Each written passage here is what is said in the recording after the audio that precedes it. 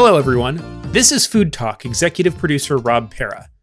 Danny will be conducting interviews here every day, talking with experts on food and agriculture, and discussing topics like the impact of COVID-19 on the food system, unsung food heroes, how climate change continues to be a threat to agriculture, and other pressing social and environmental challenges that impact farmers, eaters, and the economy. Today on Food Talk, Danny interviews Stephen Ritz, South Bronx educator and founder of Green Bronx Machine. They discuss food security in New York City and how their organization is moving forward with food access efforts. Enjoy the show. Before I start and introduce the amazing Stephen Ritz, who is one of the most lovely people who's ever walked the earth, I want to give another shout out to my CSA in Baltimore, where I live.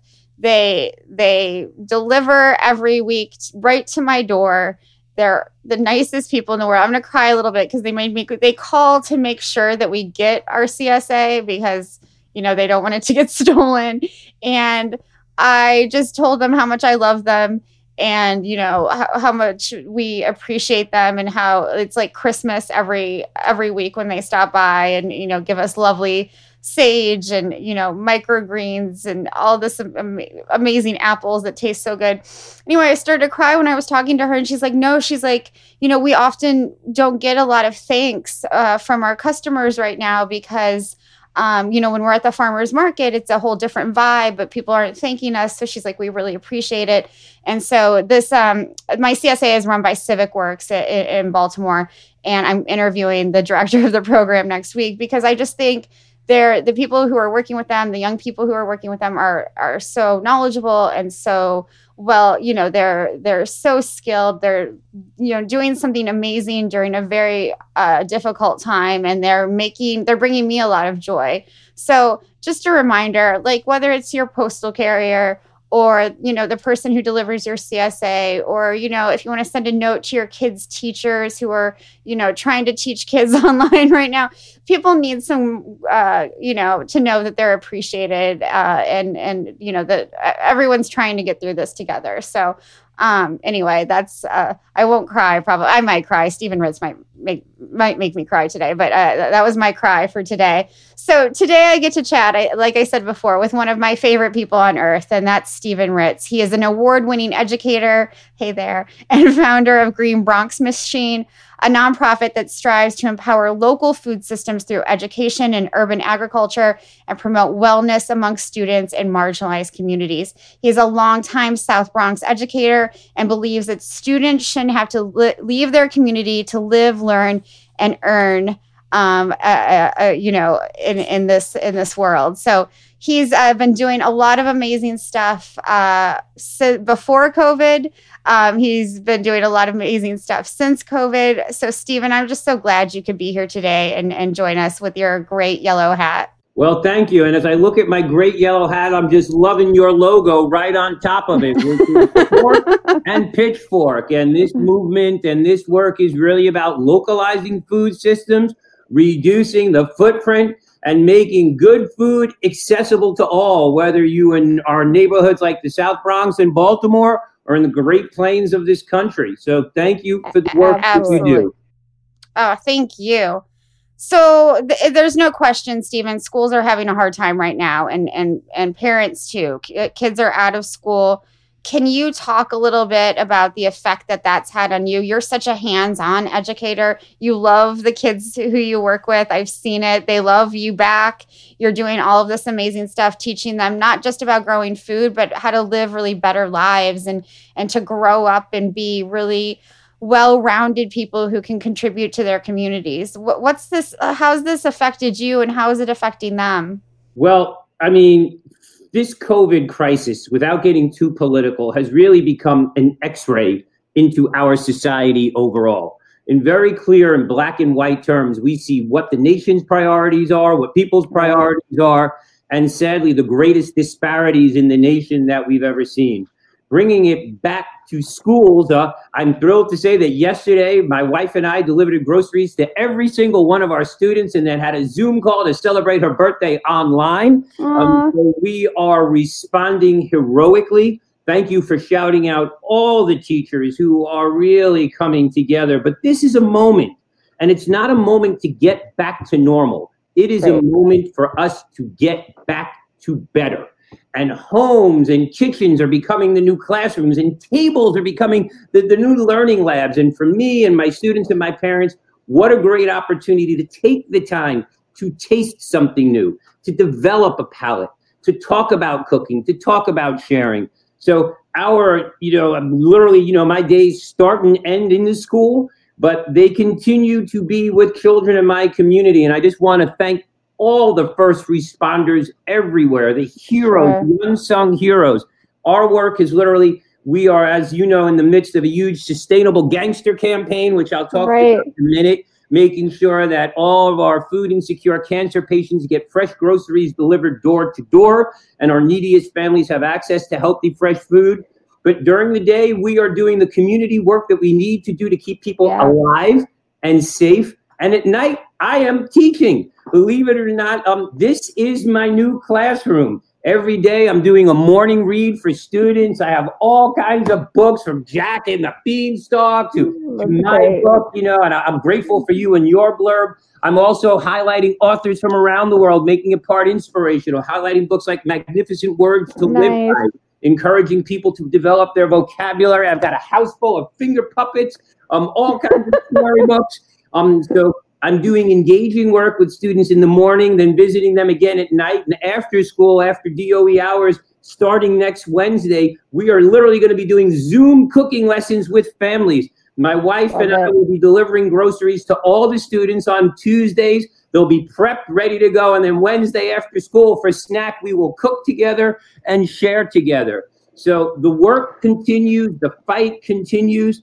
And, now more than ever, it's an opportunity for people to really think about where their food comes from, who's producing it, how we are treating people, and how we treat the people who produce it. So I'm hoping that this horrible tragedy really gets us as a nation and a world to a better, brighter place.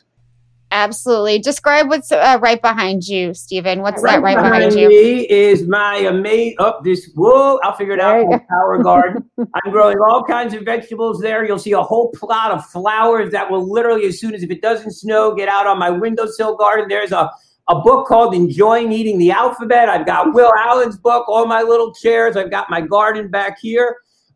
Right now, I'm in possession of 10,000 seedlings. For those of you in the New York City area, please come visit us on May 14th. We are planting the largest organic soil farm in the Bronx. Oh my gosh. That's May 14th. Come on out. It will be socially distant. It will be safe. We will have masks, gloves, hand sanitizer, food, and cheese hats for everybody. And we'll send you home with seedlings. From there, we're going to be visiting public housing and building victory farms across New York City.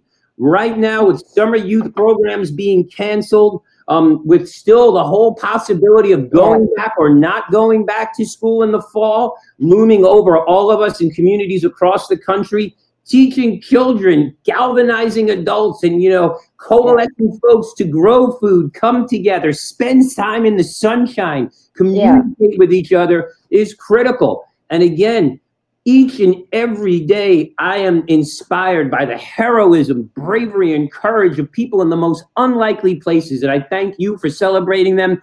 I have my food tank award right here. It's one of my most prized possessions. It's sitting on the dining room table.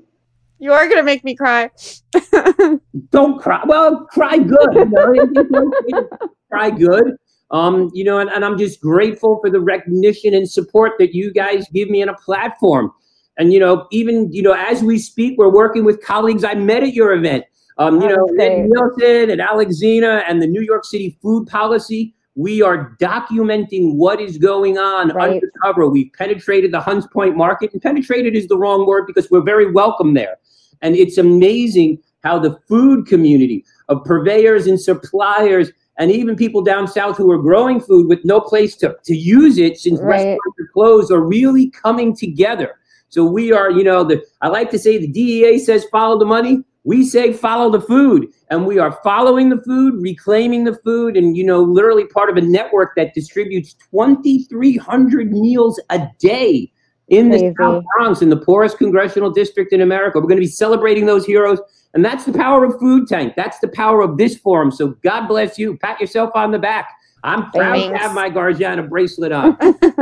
Thank you, Stephen. Garjana is postponed for a little while. It's our interactive, really immersive off-Broadway musical. It will come to fruition, if not this year, early next year. We're really still excited about it. It will focus on climate change and resiliency, and I think those themes are more important than ever. You know, you mentioned that you're still working with kids and you have these seedlings, but you're maintaining physical distance. But what I love about the work that you do is you're still being very social with them. The fact that they can see you multiple times a day, these tutorials that you're doing at night, the work you're doing the day to continue teaching them. How are you keeping yourself going, Stephen? You have like immense energy, as anyone who's watching this can tell. But I know this has been hard on you. You've lost colleagues and friends and people who are important to you. This is such I want to know how you have a wonderful wife. We should give a shout out to her,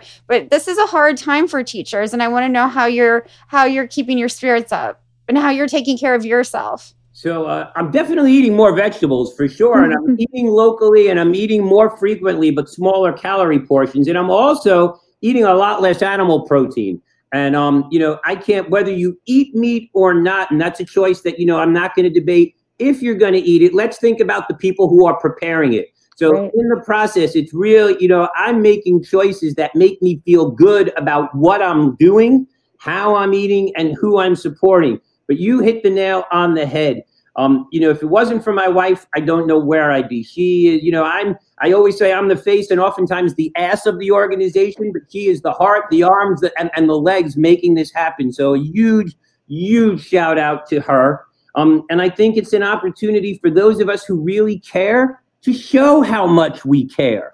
So it's an opportunity to lean in and do more. I live and work in a community that is surrounded by massive buildings, and just getting out there and children knowing that I'm out there in the street gets them to the windows. So I'm literally teaching from the street several times a day. I love it. Really hang bags of food out on the school fence so people know they're there. And this is really this movement.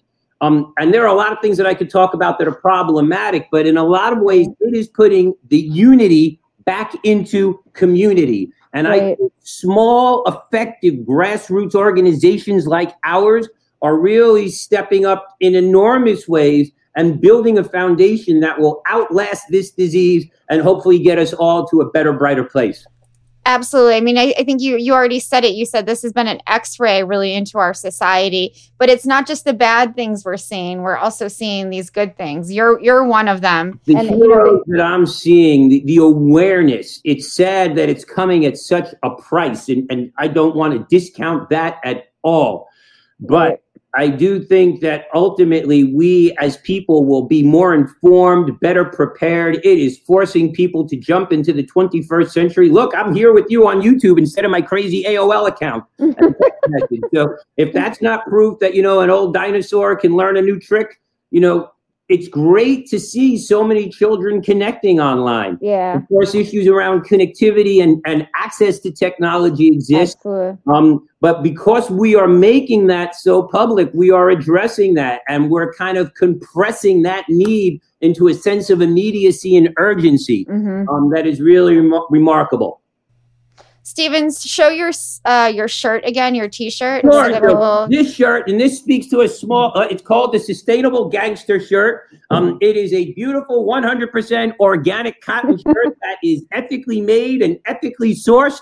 So it's providing living wage jobs. With every purchase of this shirt, all the proceeds enable us to go and buy a bag of groceries, 7 days worth of food for a food insecure senior citizen who is recovering from cancer and living in public housing, or a family. So please go to the Green Bronx Machine website, pick up a Sustainable Gangster shirt, or pick up a copy of my book or children's book. It's been remarkable. Our children's book features you, Danny. And the coolest thing about our children's book is all the proceeds have gone to hire parents out of public housing to work in public schools around health, wellness, and nutrition initiatives. And, for me, the greatest resource in the world is the untapped potential in marginalized and underserved communities. So the more we can do to make local residents feel empowered and become part of the solution at living wage really bridges the gap, not towards equality, but towards equity, because people just don't understand how difficult it is to be poor in America. Yeah. Being poor is a full-time job. And I am really here, and I thank you for this forum, to dispel the notion that people who are on public assistance or people who are living in poverty want to be there. They don't. And being poor is a full-time job. I have parents who are working 3, 4, 5, 6 minimum wage and sub-minimum wage jobs. All this around the whole fear of ICE raids and all kinds of things. We don't know who's knocking at our doors these days. So the fact that these people are champions and that we are calling attention to the plight is really going to change the way these people live, because you can't talk to me about education if you're not talking to me about opportunity. And my biggest quest in the world right now is to create more living wage opportunities in marginalized communities. Because the answer to poverty is money, and not free money, but dignified work. So I'm hoping we relook at the way money is distributed. I'd love to see, for all these corporations that have so much money to give away, maybe they just need to pay their lowest wage employees more money so they can have access to the same things. But again, in the next couple of years, you're going to see my shift move from philanthropy towards policy, because I really believe that the greatest requiem for change is policy. Charity is not going to solve this problem. It's a great, especially now. Especially now. It's a great intermediate measure, but we don't need more charity. We don't need more 501c3s. We need more people making living wage. We need more policy. It is mind-numbing to me that, in literally what saddens me is because grocery stores are not stocked in the South Bronx, in parts of it, for a variety of reasons. A lot of them have very limited hours, that you have parents who are shopping in gas stations and literally buying $150 worth of Pop-Tarts and potato chips at a time because there's no lines. And what that's doing immediately to their diet and their long-term health situation is horrible, but it kind of creates this perpetual economic cycle. I'm also going to be starting to advocate towards any store that's vacant for more than 6 months. The landlord should be fined, because we can turn them into pop-up CSAs with this ready to go. I want to see a reduction in the amount of large fast food restaurant proliferation and Dollar General stores. These stores are popping up in our communities at exponential rates, undermining the entire economy. So I really want to see a shift towards policy. I think if more people spend time advocating and rallying their local politicians instead of, sending emails on Giving Tuesdays, Wednesdays, and Thursdays, the world would be a better place. We'd all be in a better place. And I don't think anybody has a bad heart. So let me be clear about that. I'm not undermining anyone's efforts, but I think the way to solve this as a nation is as a nation. And the way the nation gets behind this is with the power of the ballot, voting with your fork, voting with your pitchfork, voting with the ballot, and voting with the ballot. So for me, it's really about empowering the next generation of activists. Stephen, are you going to run for office? Sounds like I'm running for president of the Children's Union. I may throw my hat. I have some concerns about the upcoming election. My campaign would be simple. It would be Make America Garden Again. And, I do it right in the privacy of my home, 12 stories up. I do it in the streets. I do it on the runway, the parkway, the parks. I do it anywhere I can. And I'm just grateful for the opportunity to serve, my country, serve my community. I have this belief, as you well said, that children should have to leave their community to live, learn, and earn in a better one. But at the end of the day, I do believe service is the price and the rent that we pay for fresh air and the ability to thrive on this planet. Absolutely. And this planet has given me the ability to thrive and do things and connect with people in ways I've never imagined. So I'm grateful to do service. It's very liberating for me. Yeah, I know it is. You brought up this idea of changing how philanthropy works. And I think this is such an opportunity to think about that. We interviewed the head of the Egyptian food bank earlier today, from Egypt. He was amazing. And he started what he's called, this sustainable philanthropy system, where it's not charity. It's, where companies are really part of this, that they're using their dollars not only to to provide food for communities, but to make jobs. And I think that's the really important part of this. We need people to have sustainable jobs where they can feed their families. They need, living wages. And whether we're talking about a $15 minimum wage or more, people need to have the security so that they're not working those 3 jobs, that they're not, putting themselves in danger, and that they have the ability to sort of lead less risky lives. Right. One of the things that I'm going to start holding people accountable, so you could say you heard it here first on Food Tank, is that, I really want people to be transparent about the salaries at these nonprofits. It really disturbs me that nonprofits, some of them have salaries where people are making $300,000, $400,000, $500,000, $600,000 a year. That's unacceptable. You're basically running an organization to pay for salaries, and that's not cool. Bringing it back to your point, I do a lot of work in the Middle East, including Egypt. And, I've been to Egypt, and it's remarkable as we speak. I've never been to a place where you can trade a roll of toilet paper for a bag of groceries, or a roll of toilet paper for a 10-hour workday. To think that there are 20 million people that are living on less than $1 a day is mind-numbing. Yeah. But the respect for farmers and product, and the inputs that go into the labor of creating food, whether it's flour, bread, or vegetables, is amazing. Some of the most robust and rewarding work that I'm doing internationally happens to be in Egypt. So thank you for bringing it up. It also bears notice that the biggest Kentucky Fried Chicken billboard in the world is right over the Nile River. So it goes to show you, we've got to start dealing with policy and taking and voting with our pockets, voting with our mouths, and voting with our forks. I couldn't agree more. And we cannot, as you said before, go back to the normal that we had. We have to create. Got us here. This is why we're here. People say go back to normal. I don't ever want to go back to normal. I want to constantly get to better. And I'm hoping this will help us get there sooner than later. You mentioned before changing kids' palates, and I know you're starting these cooking programs with them on Zoom next week. Why do we need to change kids' palates? When you change kids' palates, you change their trajectory in health. Listen, the life expectancy in my community is 15 years younger than a 3-mile distance to the Upper East Side. And there are people on the Upper East Side who are eating themselves to death. This is a health issue. It's a public policy issue. Why is it that soda is cheaper than water in my community? Why is it that liquor stores are open at 8 o'clock? Why is it that in communities like mine, we have these tobacco stores that have these beautiful glass-colored pipes, and you can use food stamps in those stores? No child can go to school and stop in at a bodega and have to see someone buying a crack pipe, a tobacco pipe, or a can of beer at 7 o'clock in the morning. This is policy. It's just a policy issue. But again, when children start growing food, particularly in communities where they don't know anything about it, their palate, we have vegans in the South Bronx. I have kids who are eating tofu. I have kids who are eating things that even I can't imagine when they start learning about the factory farming and some of the atrocities that are indigenous to our food system. So you connect with them at a young age, and that changes everything. What do we know about children who have access to healthy, fresh food? They are healthier. They perform better in school. They don't become obese. They don't have heart disease. They don't have diabetes. In between the clown, the king, and the colonel are dialysis centers. That's not sustainable for some people, but not for the bulk who are living within it.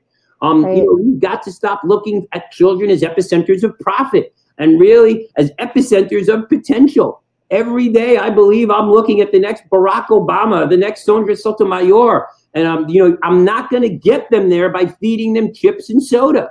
Right. It's not going to happen. Their life expectancy, their potential, the efficacy of their human body as a machine is diminished by what we are feeding them. But of course, the coolest thing is when kids learn to grow food at a young age, they really enjoy it. And then they start becoming environmental and social justice stewards because they realize that the water that falls from the heavens is the same water that's being wasted in the fire hydrant. When they realize the amount of labor that goes into producing a plant and taking care of their plants, they really stop wasting food. They really start looking at food as a whole different paradigm. And I always say with little kids, if I give you a penny and tell you to put it in the ground, and come back in 35 days later and you'll have a $5 bill. Who wants that penny? And all the hands go up. So we have kids who are growing food, entrepreneurial stuff.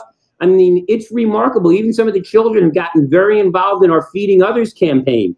When children understand that the food that they are growing in my classroom, and realize when schools open, we grow 100 bags of groceries for food insecure seniors. Wow. When they understand that food is medicine, like our dear friend Robert Graham says, food is medicine. They are understanding that they are healing people. And that's far more important than having a Kit Kat bar at lunch. Part of policy is I think we can all agree that potato chips are not an entree. I'd like people to understand that it shouldn't be a snack and maybe be a treat. And I think by elevating, it's great to see kids munching down a head of lettuce, craving fresh fruit. You're going to see in our documentary that in communities where we give kids fresh fruit and fresh vegetables daily, what do they want? More of it. They really gravitate towards it. And I'm not anti-candy. I'm just in moderation for all of that. I mean, my health story better than anybody. 8 years ago, I was 120 pounds heavier. I'm bringing it back. I'm having a good time at it. No, it's amazing. I want to make sure people have the URL to the Green Bronx Machine. So it's greenbronxmachine.org. You can go there, buy that T-shirt that Steven's wearing. You can donate. You can become involved. There are a lot of resources. You can learn a lot. You can buy his books. You can learn more about his upcoming documentary. When does it come out, Steven?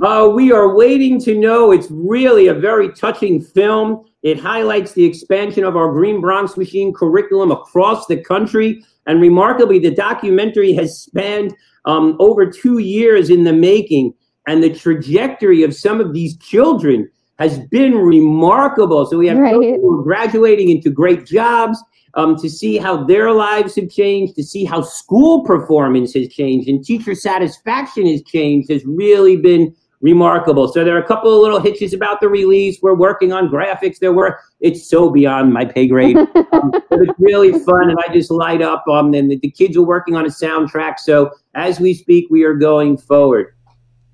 That's amazing. That's amazing. So you've written these very powerful books. You're doing the documentary. You've overcome your own health challenges and, really done amazing things with your life as an educator. What is the most important thing that you want people to know about your work?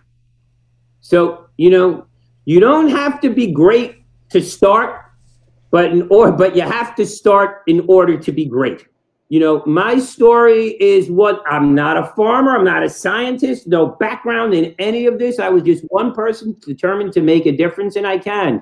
So no one can do everything, but everyone can do something. And if that's the one thing I urge each and every person who's listening or watching today to do is think about one thing you can do, whether it's reducing the consumption of animal protein, whether it's donating $1 to an impact-oriented organization that's going to make a difference, whether it's thanking a postal worker, a teacher, or a policeman, whether it's reaching out to a neighbor. And remember, sometimes your voice is your greatest contribution. I have been determined to be a voice for the voiceless until they learn to speak for themselves. But now my children are writing books. My children are writing articles. My children are getting noticed in society. And that's what it's all about. Empower someone, do something great, and shop local.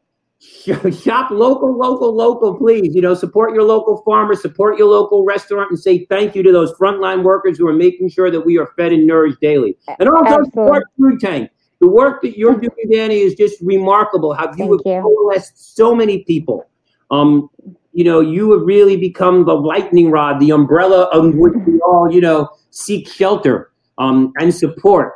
Really needs to be acknowledged. So thank you for what you're doing across the board. That's very kind, but I'm not the hero here. You are. And I just want to make sure we are. That's the point. Collectively, we are what we're waiting for. I have the great honor of being able to amplify work like yours. And I'm very grateful for that, because the Food Tank platform is one that, we worked very hard on with very little resources, but I can only do this work because of people like you. And so thank you for all that you do. Again, you can go to bronxmachine.org. Sorry, I'm getting emotional. You can go to stevenritz.com to find out more information. Steven, you're the most inspiring person I know. Thank you for everything you do. A reminder that this episode will also appear on our podcast, Food Talk with Danny Nierenberg. So you won't get to see Steven. I think this is the best part, but you'll get to hear him. And so please subscribe wherever you listen to podcasts. Send me the link so I can copy and paste and send it out because, I am challenged with all this technology stuff, but delighted to champion this. And folks, reach out to me. I'm a resource. I'm here. I put myself in the public forum to be used. So use me. I'm not going away.